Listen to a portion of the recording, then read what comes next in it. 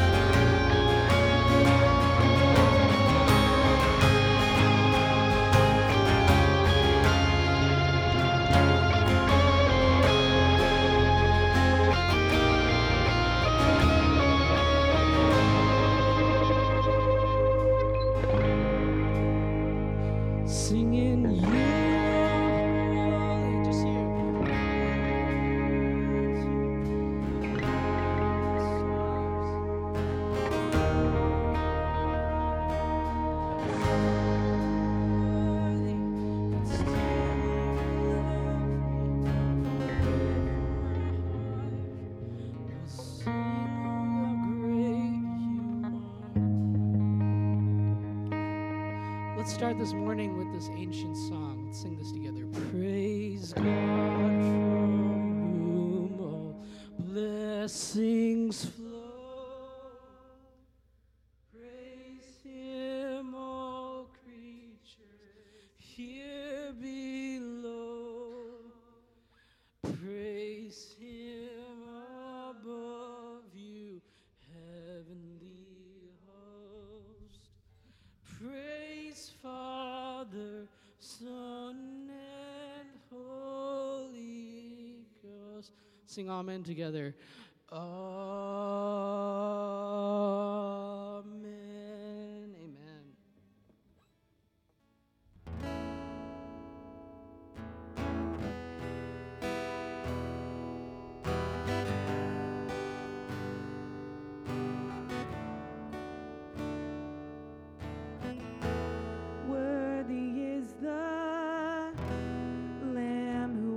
Slain, holy, holy is He. Sing a new song to Him who sits on heaven's mercy seat. Worthy is the Lamb who was slain. Holy, holy is He. Sing a new song to Him who sits on heaven's mercy seat. Sing this out, holy, holy, holy, holy is the Lord God Almighty, who was and is to come. And with all creation I sing praise to the King of Kings. You are my everything, and I will adore you.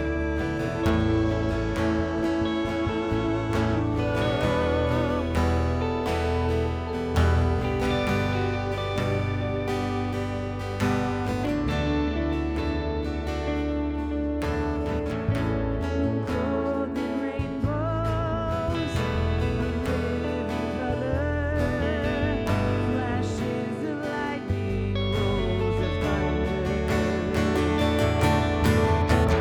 Blessing and honor, strength and glory and power be to you, the only wise King.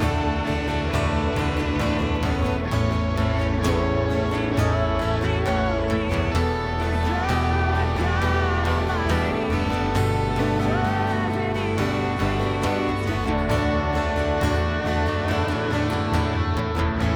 With all creation I sing praise to the King of Kings. You are my everything, and I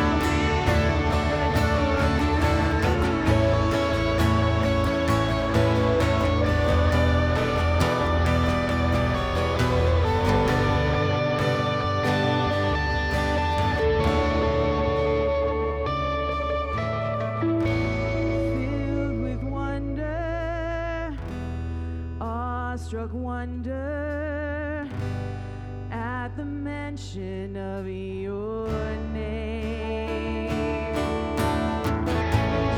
Jesus' name is power, left in living water, such a marvelous mystery. Holy,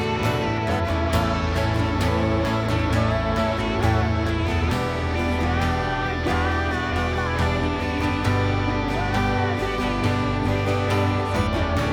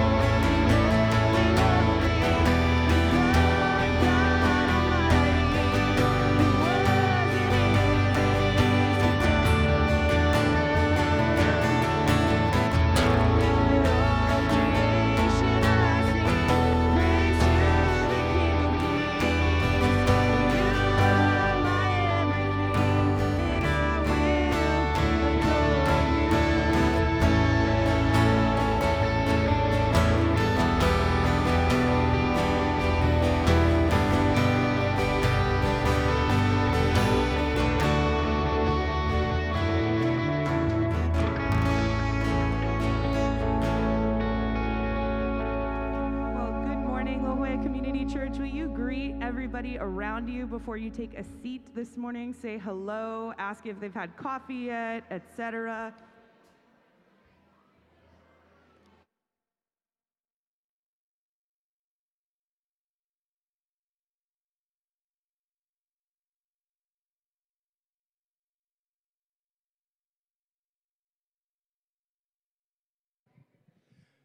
Well, good morning again, La Jolla Community Church. I hope you didn't miss me too much. My name is Ryan Silvia. I am the youth director here at La Jolla Community Church, and I just wanted to welcome you on this wonderful Sunday morning. We all doing good today? Good. Everybody have a good 4th of July? Woo! It was good. Well, you should have been handed a little bulletin as you walked in the front door. If you want to open that up on the very front page, there's a little spot you can fill out some information. If you're new here, we would love to get to know a little bit more about you. If you've been here for a little while, there's a perfect opportunity for you to fill out a little prayer request. We are a church that is rooted in prayer, and we want to join with you in that prayer. Whether it is a praise report because something amazing happened this week, or it is a prayer of request because you need something this week, whatever it is, please fill out that prayer request. There is no prayer too big, no prayer too small. We have a dedicated team that goes over each and every single one of these, so please feel free to fill that out. We want to join with you. We are a family here that believes in powerful prayer. So please take a moment to fill that out. You've got a chance right now. And then during the offering, the ushers will come by with a little basket. Feel free to tear that little guy off. It comes right off. Dump that right in the offering basket, and we'd be happy to pray for you.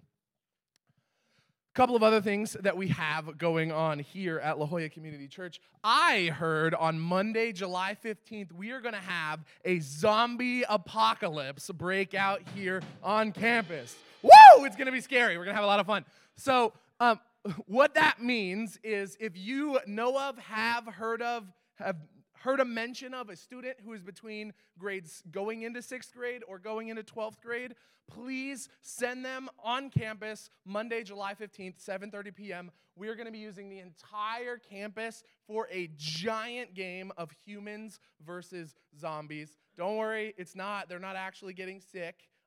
It is just a game of tag. It's really, really fun, though. It gives the kids an opportunity just to run around on campus. When I first started youth ministry, a very, very wise pastor came up to me, and he talked to me, and he mentioned never to neglect the games. And at first, I thought he was being silly. He's one of those guys that just had all kinds of energy, was running all over the place. But he was the pastor that all of the students looked up to. And it wasn't because he was the most wise person in the world. It wasn't because he gave these eloquent messages. It was because he spent time living in their world. It was because he was willing to step down from the pulpit and exist in the world that they live in. I could stand on stage and give the most amazing messages. I could be the next Billy Graham. 90% of our students wouldn't care. 90% of them probably have no idea who Billy Graham is, right? So if I was to do something like that, they wouldn't care. But these events, these are opportunities for us as leaders to just exist in their world, to sit down and play a game of tag and say, hey, you know what? I do this not because of some, glorified ego boost that I get from this, though that is kind of nice. We do this because we want to have fun. We do this because we want to engage where you are, because that's exactly what Jesus did. These games that we play, it's not just to run around and go crazy, and that is part of it, but it's a ministry opportunity. It's an opportunity for us to exist in their lives and to really show them the love of Jesus and not just say it. So if you know a student who has the time available, who's on summer break right now and would love to come hang out with us, this is a perfect time for us to just engage in our community. It's a perfect time for us to engage in our youth. If you're available that night and would like to help us out, I could use a ton of volunteers coming in and just watching the kids. We've got a giant street right here that we don't want them running off into, big campus. So I'm not asking for people who want to run around and scream. We're just looking for volunteers who just want to show up and show the kids that you care. So Monday, July 15th, zombie apocalypse. There will be ice cream beforehand, so don't worry. It'll be lots of energy that they'll be able to get out. But please send your children. Come join us, hang out with us. It's going to be a great, great evening. Thank you very much.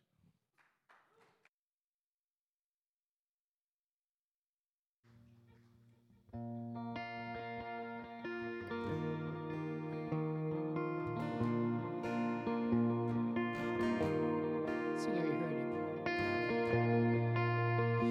Are you hurting and broken within? Overwhelmed by the weight of your sin? Jesus is calling.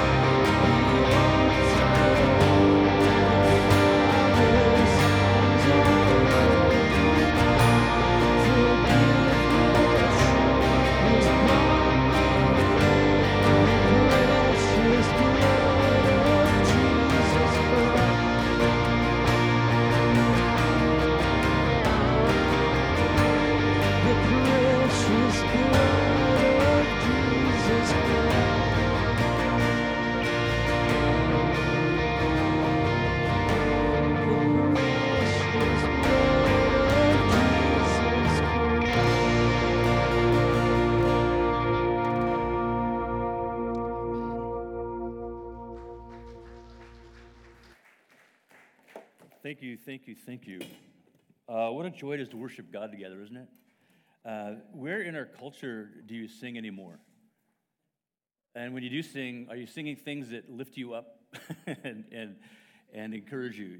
Typically not, unless you're at the recent, I guess, Paul McCartney concert where everybody knew every song from start to finish for 2 hours. But then you have to pay $500 to show up. So this is a pretty good deal, right? You get to come and be led by these great musicians. And, Haley and Tim and Scott.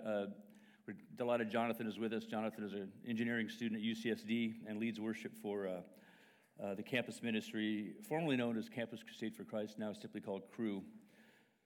I think the Campus Crusade thing, it sounded like too much like Campus Jihad or something. So they moved the Crusade off and just call it Crew. Well, we're starting a new series this weekend, and all summer long, we're going to be looking at wisdom, Old Testament, New Testament, and we're calling it wisdom in bite-sized pieces because wisdom is a big, big topic. It's more than knowledge. It's less than perfection. So how do you get your head, your heart, your mouth, your life around wisdom? Well, bite-sized pieces is the way we're going to come at it. And so what is wisdom and why do we need it? That's the big question I want to ask you today. What is wisdom? If you had to define it, how would you define it? And then why do we need it? Isn't knowledge enough?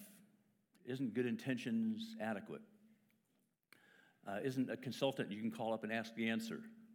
It was said that Einstein never knew his phone number because it said, why? I can look it up. What is wisdom and why do we need it? Your wife says you never buy her flowers. Is that true? Well, to be honest, I never knew she sold flowers. Let me try that again. So wisdom is knowing the right thing to do and doing it right. Knowing the right thing to do and doing it right. Again, we're not talking about perfection. We're talking about being so aware of what's happening around you in your world that you know how to respond appropriately. But how do you know the right thing to do and then doing it right? How do you know? None of us can know enough. We live in a time when there's so much information coming over the threshold of your life. Every single day, you're bombarded with content, visual content, oral content, people speaking to you, speaking at you, trying to keep up with social media, all the things that we know about. And how do you know the right thing to do and in doing it right?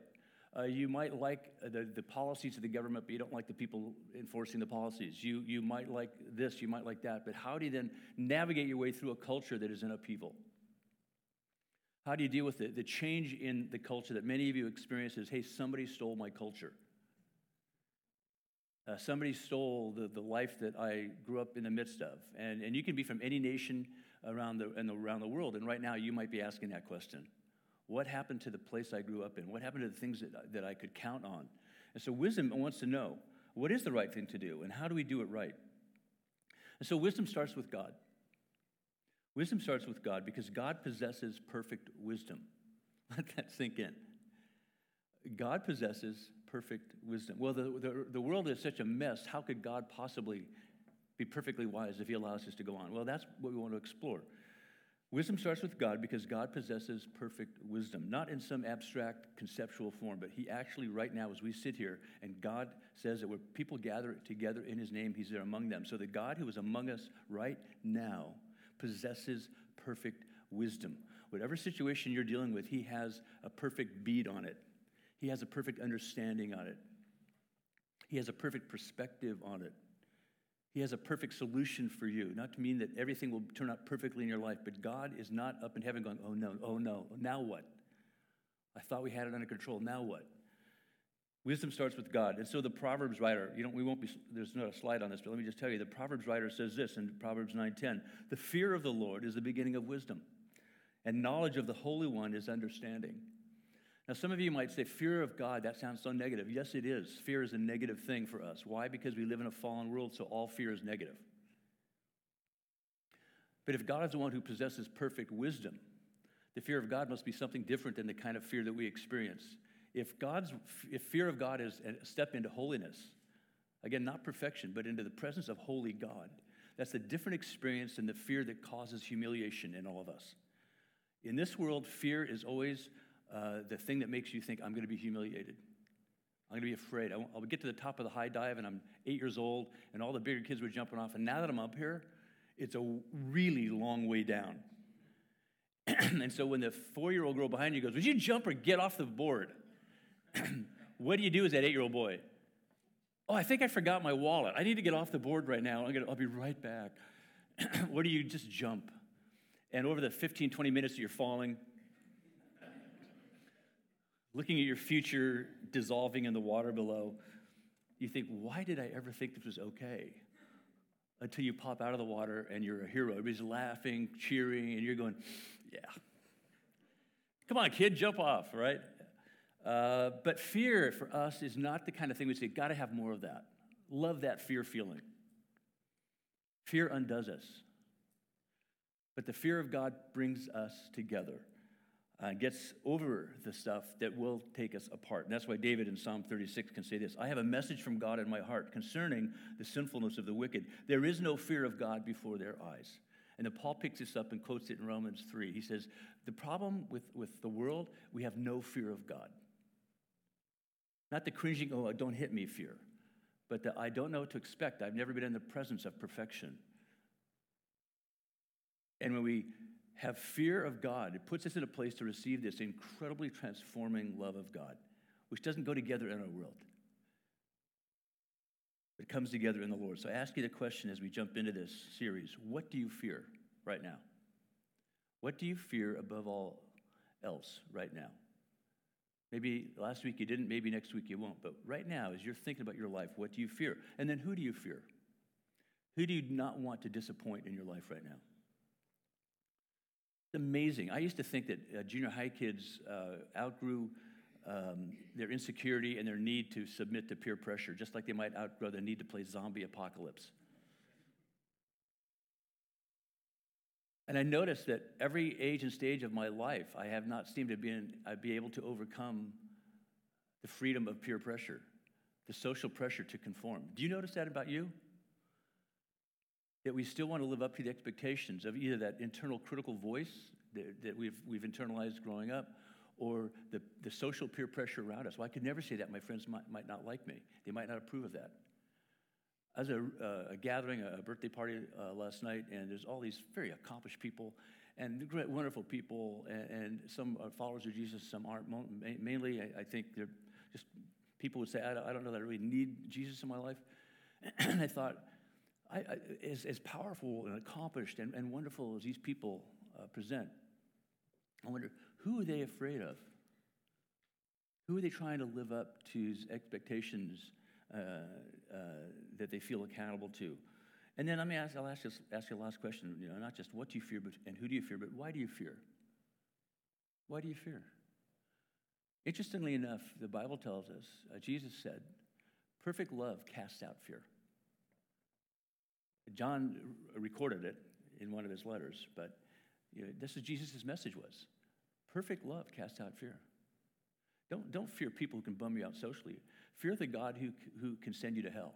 You go, wait, you just said love, and then you just said fear, and then you just said send me to hell. That sounds like the God I don't like. Right. The God you don't like is saying you don't need to go there. So why are you afraid of everything else that's lesser, that sets you up to make bad decisions? There is a way which seems right to a person, the end of which is death, is the way Proverbs 14 says it. So with that, let's move on. The wisdom of God is this. God always chooses the best goals and the best means to those goals. That might be an odd way of saying it. God always chooses the best goals and the best means to those goals. Yeah, but the world isn't perfect, so if something went wrong, yes, it did. We make choices every day. God chooses the best goals. This is my will for you, that you would know me and my love and be transformed by it. Love the Lord your God with all your heart, soul, mind, and strength, and your neighbor as yourself. That's a perfect goal.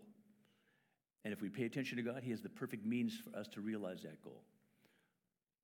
Progress now, perfection later, but someday we will be like him in all of his perfection. Different, but perfect in him. That word perfect is teleos, completed. God always chooses the best goals and the best means to those goals. So what's the gap? The gap is us. The gap does not originate with God. If God was only different, it would be better.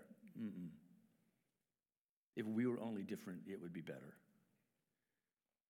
So, God is pleased when we choose wisdom. That's the story of Solomon, right? Solomon, what would you like? You can have anything you want. Anything you want. And Solomon chose wisdom, and God said, that's right, that's good. And because you chose wisdom, I'll give you everything else. Jesus said it this way, seek first the kingdom of God and his righteousness, and everything else will follow. And so we see in Jeremiah, Jeremiah chapter 9, verses 23 to 24. This is what the Lord says. Let not the wise boast of their wisdom. Now, in this sense, Sophia, wise can also be related to knowledge. It's not the wisdom I'm going to be talking about today. It's bigger and better than this. But he's saying, let not the, quote, wise, the people that think they've checked off all the boxes, they know stuff, and they're connected. Let not the wise boast of their wisdom, or the strong boast of their strength, or the rich boast of their riches. But let the one who boasts boast about this. This word boast, we talked about this word last week. It's the word hallel. Hallelujah, right? We sing praises to God through the word hallelujah.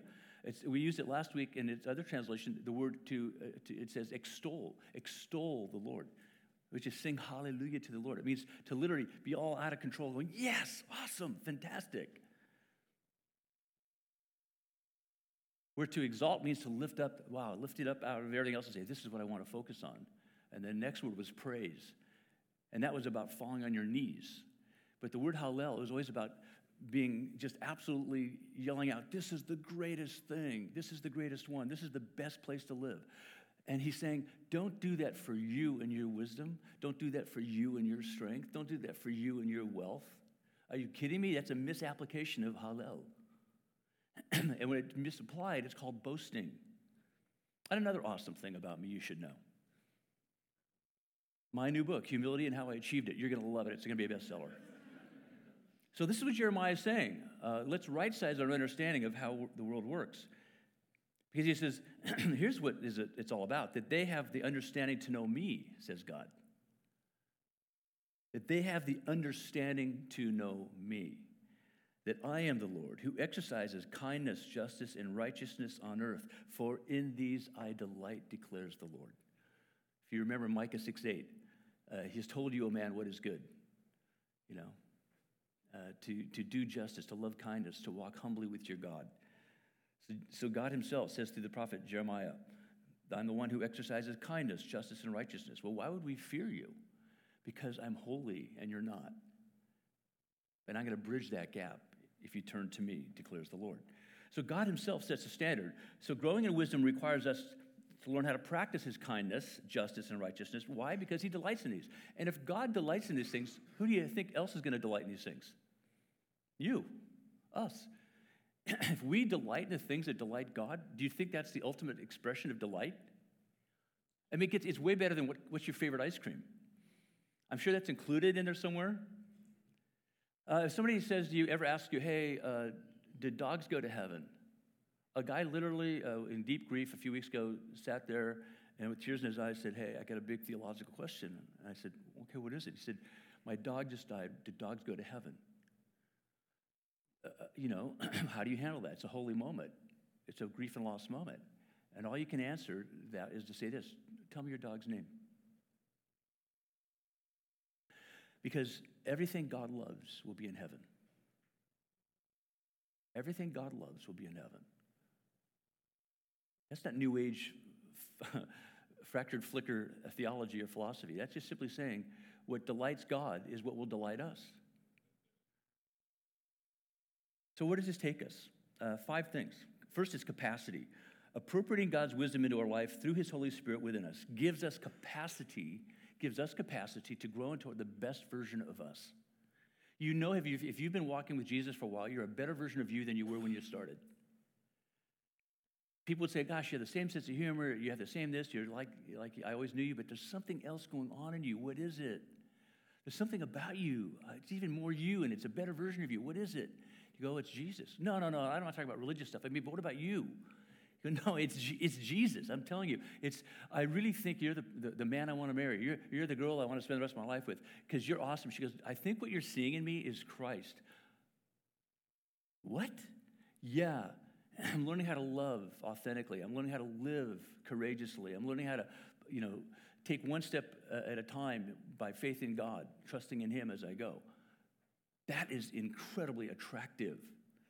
That gives us more capacity. That's why a little child, our grandson is visiting us with us right now, 16 months old. Everybody in our house is exhausted right now. Just trying to keep up with him. But we're delighted too, right? This little guy's capacity. He's so full of love right now.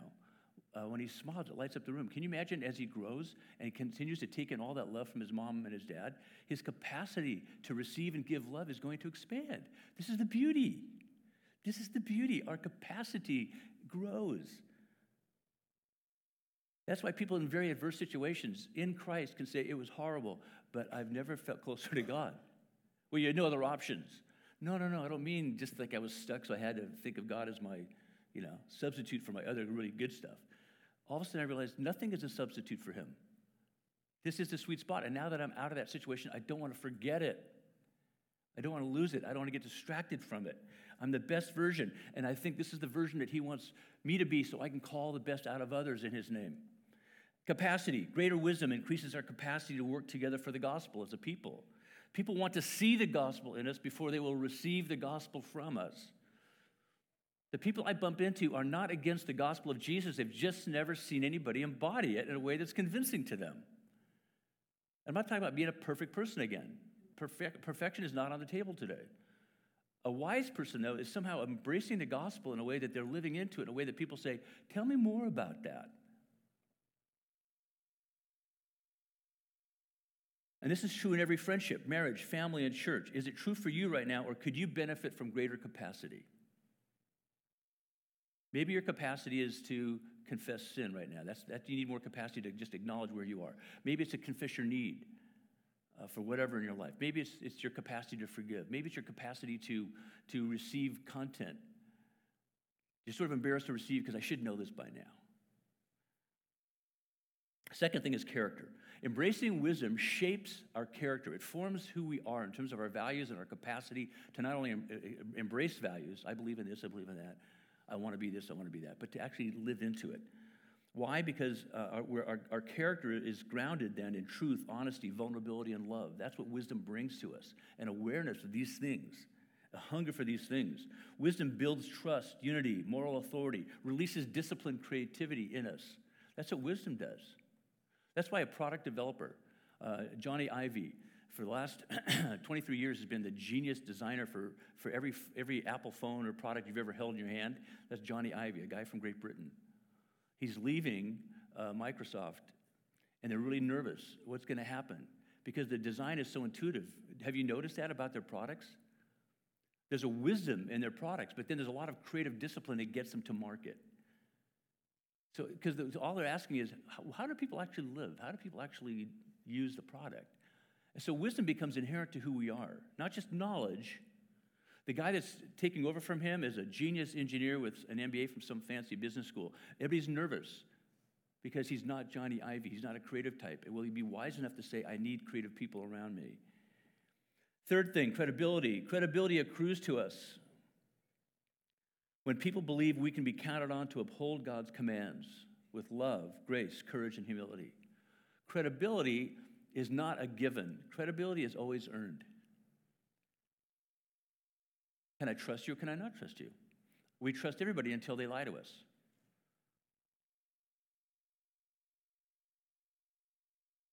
Until they misrepresent something to us. Then we go, gosh, can I trust this person? And we have to wait a while and see. Behavior tells us if people are credible or not.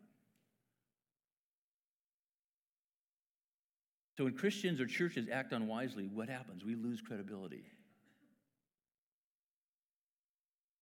Whether it's a priest or a pastor doing something horrible morally, whether it's a church doing something that confuses the community, they go, I don't know. I don't see that. If that's Jesus, I don't want it. Fourth, challenges. Wisdom is demonstrated in how we face challenges, how we handle problems, how we overcome life's inevitable setbacks. When people can count on us doing the right thing, they trust us. Why? Because they've watched us deal with challenges.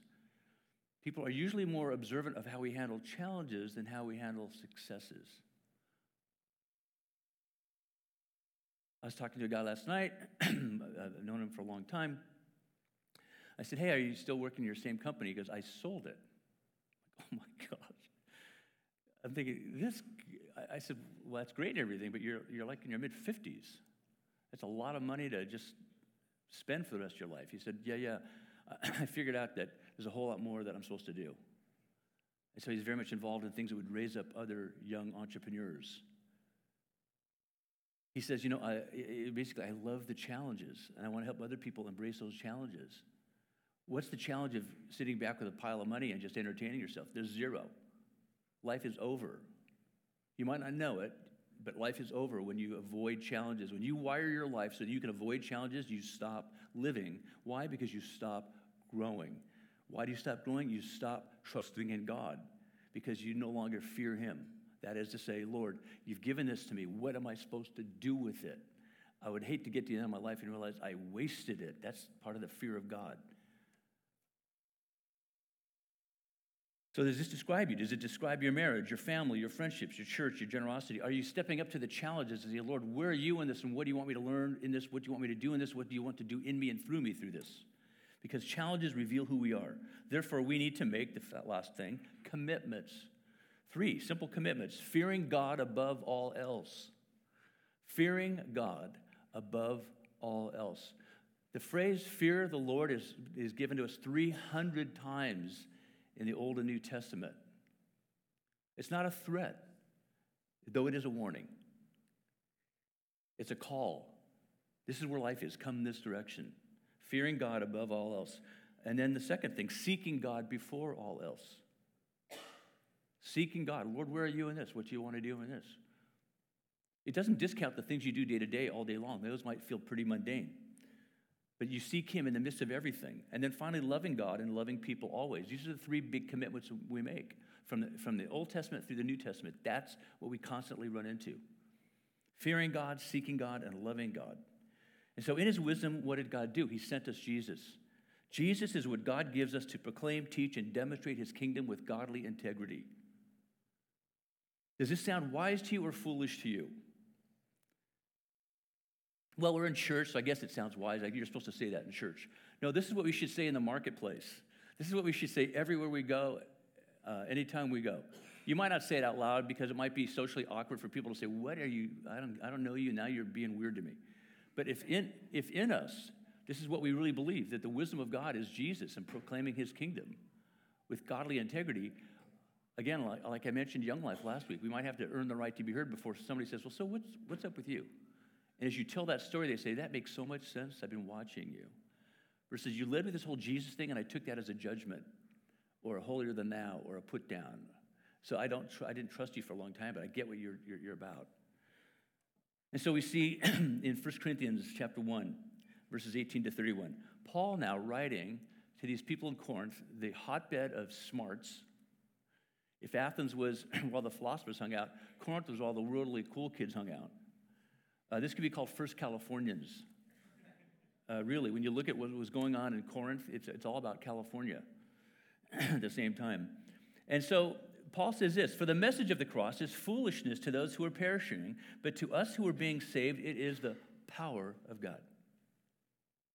For it is written, I will destroy the wisdom of the wise, the intelligence of the intelligent I will frustrate. Paul is quoting Isaiah, but check out the context. If you turn to Isaiah 29 and see the full context of this, this is what Paul is saying. Because this is what Isaiah said on behalf of God. God speaking through the prophet Isaiah says this, therefore once more I will astound these people with wonder upon wonder. I have a better version of life than what they're presently attaching themselves to. I want to give them wonder upon wonder, and they don't seem to be interested. And so what are they going to get? Exile upon exile, heartbreak upon heartbreak, disappointment upon disappointment, disaster upon disaster. So then he goes on to say, the wisdom of the wise will perish. The intelligence of the intelligent will vanish. See, God's wisdom improves on ours. That's what Paul's saying. So where's the wise person, he asks? Where's the teacher of the law? Where's the philosopher of this age? Has not God made foolish the wisdom of the world? For since in the wisdom of God the world through its wisdom did not know him, God was pleased through the foolishness of what was preached to save those who believe. Jews demand signs and Greeks look for wisdom, but we preach Christ crucified. This is a Jew speaking to Jews and Gentiles, right? He's speaking to a mixed group of Jews and Gentiles. A stumbling block to Jews. That word is scandalon. It's a scandal. There is, the Lord is one. Adonai Echad. The Lord is one. Right. One God, Father, Son, Holy Spirit. Foolishness to Gentiles, but to those whom God has called, both Jews and Greeks, Christ, the power of God and the wisdom of God. For the foolishness of God is wiser than human wisdom, and the weakness of God is stronger than human strength, so that no one may boast before him. Nobody will come into his presence saying, hallelujah, it's me. Literally, boast, hallelujah. Right? It's the hallel, the derivative of the word hallel. What we want to do is come into his presence and say, hallelujah, it's you. Thank you for loving me. It's because of him that you are in Christ Jesus, Paul says, who has become for us the wisdom from God. That is our righteousness, our holiness, our redemption. Therefore, as it is written, let the one who says hallelujah say hallelujah in the Lord. The beginning, middle, and end of wisdom. And so let me just define wisdom one more time. Let's hit one more slide. Jesus is Lord, hallelujah. Jesus is Lord, make that your boast. Jesus is Lord, make that the foundation on which you build your life. Jesus is Lord, make that the filter through which you process everything you read or hear or think. Well, if Jesus is Lord, what does that mean? Oh, wow, because Jesus is Lord, this wonderful thing I'm hearing, he gets credit for that. Because without him being Lord, that wouldn't be possible. Or, oh my gosh, that's horrible. But because Jesus is Lord, he can address that. You see where this goes? See, apart from him, we can do nothing that glorifies God. In him, we will, in a sense, naturally, of course it's always supernaturally, but we will naturally learn to glorify God, to boast in him. And we will be wise people because of that. And so this, on the last night that he gathered his disciples together at a meal, Jesus took bread, and in this case it's unleavened and gluten-free matzah. He took it and broke it, saying, this is my body given for you. Do this in remembrance of me. In the same manner, he took the cup, and having blessed it, he said, this cup is the new covenant in my blood. Do this whenever you do this in remembrance of me. The wisdom of God, bringing these men together, teaching them, pouring his life into them over 3 years, and then saying, but I will be with you always. The wisdom of God will always be with you because I will always be with you, and I'm sending the Holy Spirit to be with you. You will be led, carried, supported, informed, and corrected by the wisdom of God through my word, through my spirit, and through my abiding presence. You are covered in wisdom. And by the way, if you're serving communion, would you come up right now as we pray over these elements? When you receive the bread and the cup, you'll simply go to the people closest to you, and they will offer you the bread. Take some of that matzah, and you'll hear words like this. This is Christ's body given for you. Do this in remembrance of me. Or just, this is Christ's body. Or receive this in Jesus' name, something like that. Take that matzah and dip it in the unfermented grape juice. And you might hear something like this. This is Christ's blood shed for you. And then go back to your seat and simply worship him as we continue to worship the Lord together. Why do we do this? And by the way, we don't impose this on you if you're not a follower of Jesus. You don't feel like you're supposed to do this. This is for people who said, yeah, I believe in Jesus. I want him in my life. No matter where you are, if you feel like you're a failure at that, it's for you.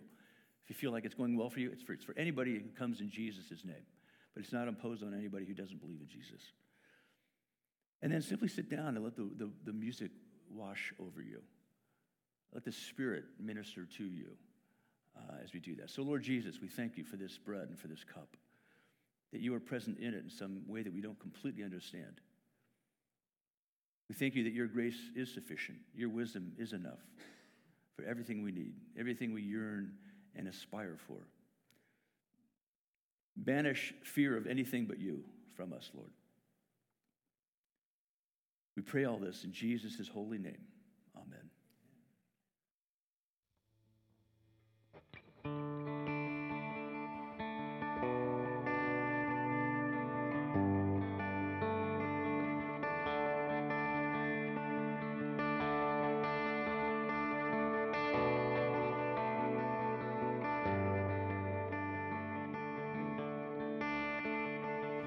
Be thou my portion, Lord of my heart. Not be all else to me, save that thou art, and thou my best art by day or waking or sleeping, thy presence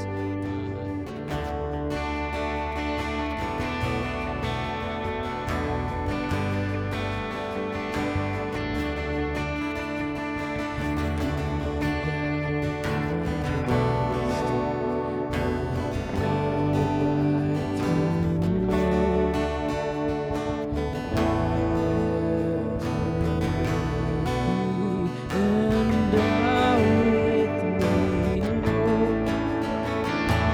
thou my great Father, and thou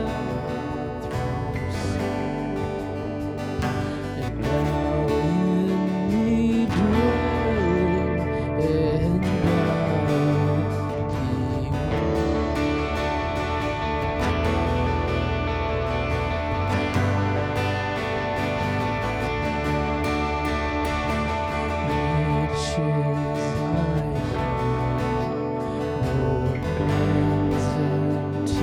praise. Now mine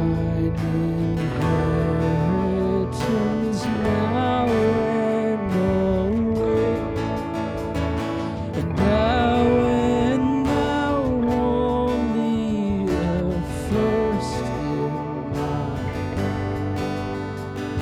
and how King of heaven, my treasure thou art. Oh God, be my everything, be my delight, be Jesus my glory, my soul satisfied. Oh God, be my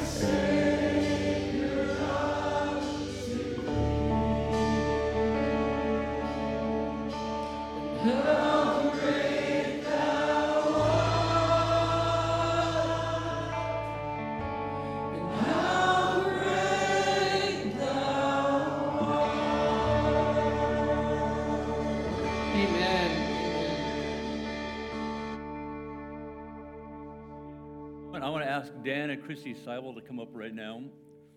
We are going to pray for them. And if we all get teary, just roll with it, because this is, a very, very sad day and a happy day at the same time for them and their darling kids. So, how long have you guys been at Jolla Community Church? About 4 years. 4 years, yeah. And what's that been like for you? It's been really great.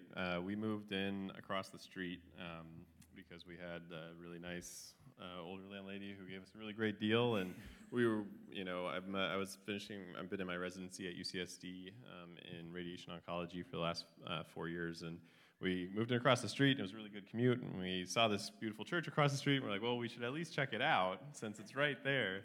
And it's been wonderful. I mean, I think that the church families really welcomed us in, and at a really pivotal time in our life. We had one baby at the time. Now we have two, toddler and little boy, and to be surrounded by people who really care for them and us during this time has been a really true blessing, and we're very appreciative. So where are you going, and what are you going to do? We are going to Anchorage, Alaska, for a new job for myself, and I have a very supportive wife who loves me enough to give it a go, because it's a really cool job, taking care of a lot of really amazing people from different walks of life who could really use supposedly the skills that God's blessed me with over the last few years, and the group is really cool, and we found a place to live, and I've been dragging Chrissy around since I was 17 on this wild journey that's lasted forever, and that's our next stop. And it was just, God just kind of opened those doors and closed other ones, and we've really been learning a lot about what it is to kind of trust and follow His will for our life in this time. So, Christy, you want to add anything? What would you recommend to anybody who's new and to do what you did? What did you do that you'd want them to do in terms of jumping in, getting involved? Here? Yeah. I think just saying hi is a huge thing. The walk back to the children's ministry, I don't know if you guys have ever seen Rory, but he sprints all the way there because it's such a great place to be. But I think just stopping to say hi, whether it's with coffee or anything else, is huge. The wisdom that's here in this church is amazing. And so I just think, just being that awkward person that's like, hi, my name is Chrissy, how are you doing, is a tremendous blessing to anybody that's here. You want to add anything? Well, so you're going to be going up as a radiological oncologist. You're going to be going up as the adult supervisor of the radiological oncologist, bringing your kids up into that new community. So all these people are going to be so excited to receive that part of you. Oh my gosh, we have this genius doctor from this world-renowned program. What they don't understand, but we all know, it's our little secret, and soon they will know up in Anchorage, you're bringing Jesus with you. Because you bring Jesus wherever you go. I know that from being with you. So we're going to pray for them because we're happy. We're very happy for them, but we're sad for us, but we're happy because God's been preparing you through godly people and friends, and I see some of your friends back there, and they got tears in their eyes, and yet we're happy for you because you've been so prayerful and careful in pursuing God's will in your life in this whole process. And so we look forward to you being, in a sense, medical missionaries, highly paid medical missionaries, and busy parents. And you're going to bless so many people as they get to know you and think, I had no idea that this was the gift God was giving us in you.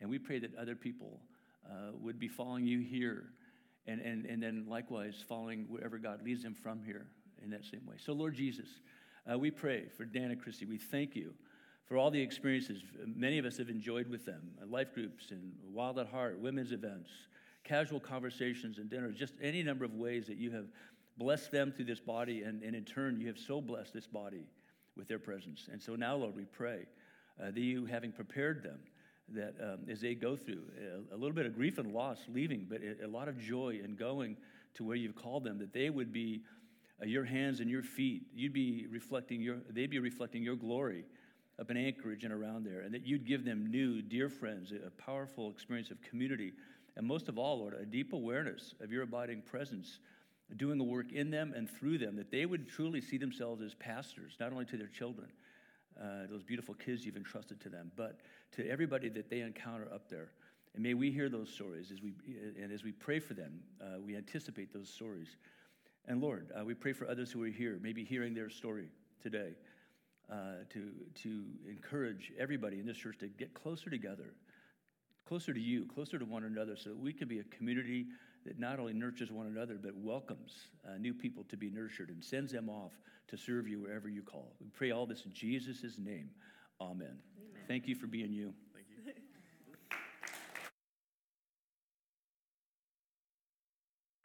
So would you all please stand for the benediction? And so now may the Lord bless you and keep you. May the Lord make his face to shine upon you and be gracious unto you. May the Lord lift up his countenance upon us all